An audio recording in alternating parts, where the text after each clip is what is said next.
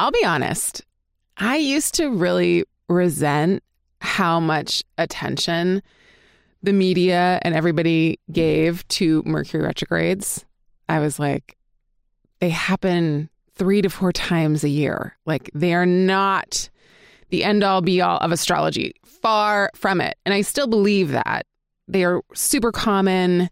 They're obviously necessary. They're obviously not the biggest deal in the astrological world because they're so common. But as I've grown older, not necessarily wiser, but just had more time to observe things, I gotta say that every Mercury retrograde feels like it is such a profound ass kicking for me. And maybe I'm just in a moment, but I have a much deeper respect for this transit than I ever did. Just because it's common doesn't mean it's not incredibly powerful and potent and worthy of my respect. Maybe yours.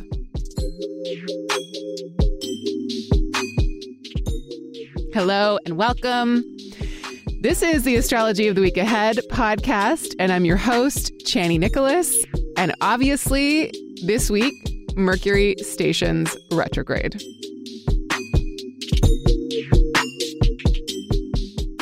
In this podcast, we look at the astrology of the upcoming week and how it will be landing for all of us collectively. For a more personalized reading that dives into the ways that this week's astrology will play out for you, download the Chani app for iPhone. I will say, though, this Mercury retrograde looks like it's going to give us some really innovative tips and tricks to deal with the things that break down. You know, Mercury retrograde loves to be like, hey, this is about to break. You might want to, oh, too late. It's broken. And then you're like, oh, wow, great. I didn't know. I didn't know that this thing was wobbly, let alone about to break. But here we are. So this Mercury retrograde is happening fully in Capricorn. Capricorn loves a structure, loves a rule, loves to know how things are supposed to go, loves to make a list, loves to break down a goal into little bite-sized activities and moments. So this Mercury retrograde is going to pinpoint what part of the structure is not fully set up in a way that can withhold the test of time or pressure or what have you. And it's also going to give us some pretty great insights as to how to fix things, which is really lovely. Like, if we work with the Mercury retrograde, it's going to make us better for having gone through it and for having learned its lessons. That I know for sure. I'm never happy to learn the lesson that Mercury retrograde serves, or certainly has been serving these past couple of years, but I never have to learn it again. Because if you really go through the process, you'll be like, well, I don't want to do that again. So I'm definitely going to make sure that this lesson that I learned is put into practice and put into the systems in my life so that I can see it coming. I can be aware of it coming a mile away. And if you go into this Mercury retrograde with that kind of frame of mind, it can be helpful, even if not that fun. And, you know, we're getting a Mercury retrograde at the closing of a year and the beginning of a next year. So it's a great time to turn inward. It's a great time to do less forward momentum. It's a really good time to review, to edit, to sort, and to put into different categories and to file, you know, metaphorically or literally. Now, the interesting thing about Mercury as it's stationing retrograde this time around is that it's doing so in a conjunction right next to Venus, the planet of love and connection and pleasure and beauty and art. So as Mercury is pivoting, as it is about to start this deep reflection process, it's colored by Venus. It's colored by the planet of beauty, connection, desire, and also what we value. So that is woven into the texture, at least of this week's Mercury retrograde, quite deeply. Next week, there'll be something really innovative that's woven into the texture of Mercury's retrograde. But this week specifically wants us to peel back the onion layers of our heart's desire and of our intimacy issues, of our relationship dynamics. Because not only does Mercury and Venus make a conjunction as Mercury's pivoting, really pulling focus. And again, Mercury is like a microphone. It taps into whatever it touches. So when it's amplifying Venusian messages, it's amplifying messages of love and connection and desire and beauty and art and pleasure. But also, Venus is about to make a conjunction with Pluto. Venus makes that conjunction with Pluto this weekend on Saturday, the 31st of December.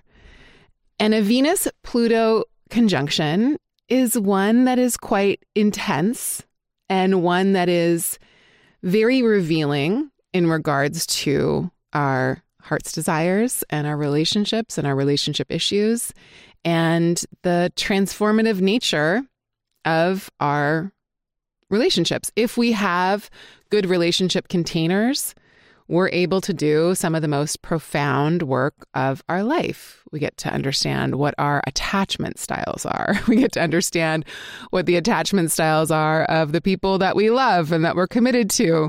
We get to understand all versions of what you might call a love language. And because Mercury is stationing retrograde with Venus, there is something about love and its languages, its many languages, that we're learning about this week. So I don't know how that bodes for New Year's Eve and partying and enjoying. It feels like it's a quite intense energy for that night. So it might feel a little extra, whatever that means.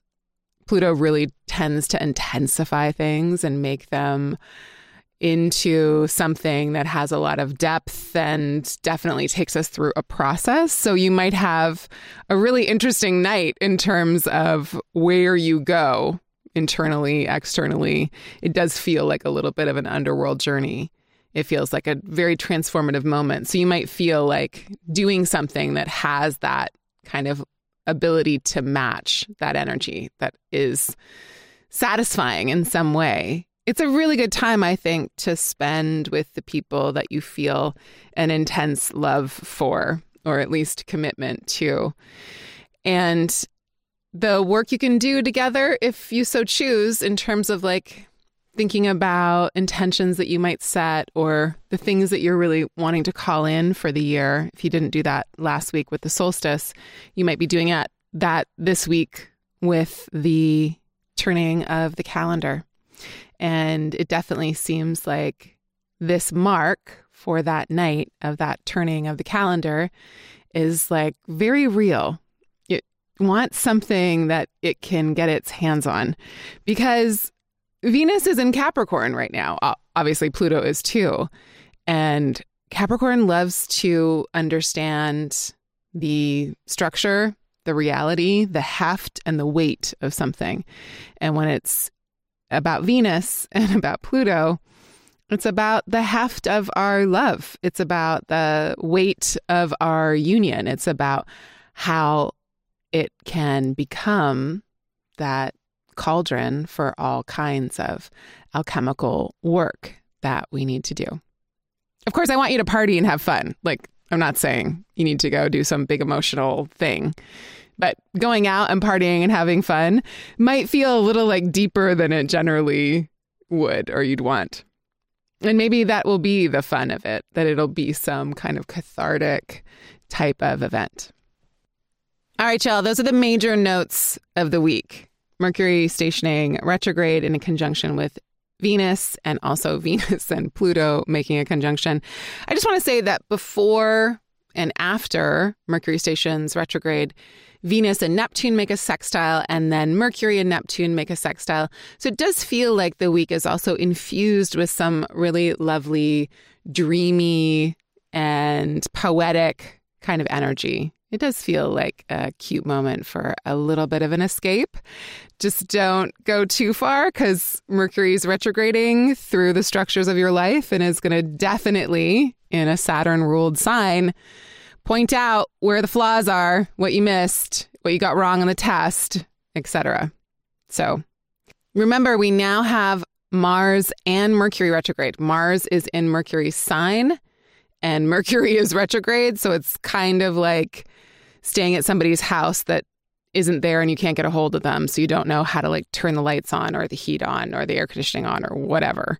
You don't know where the food is because they're nowhere to be found. So it's really good to go slow, to start the year out with a pause and a deep reflection.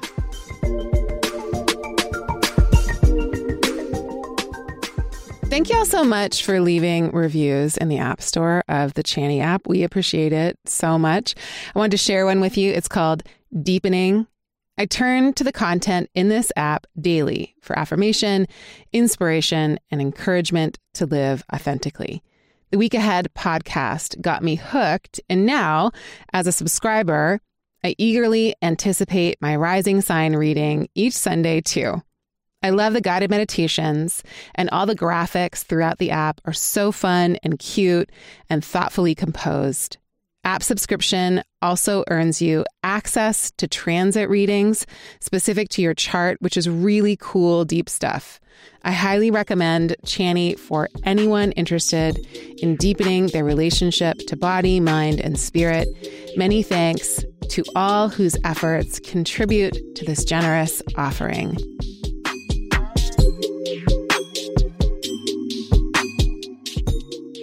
All right, y'all, that is the reading for the week. I hope it's helpful.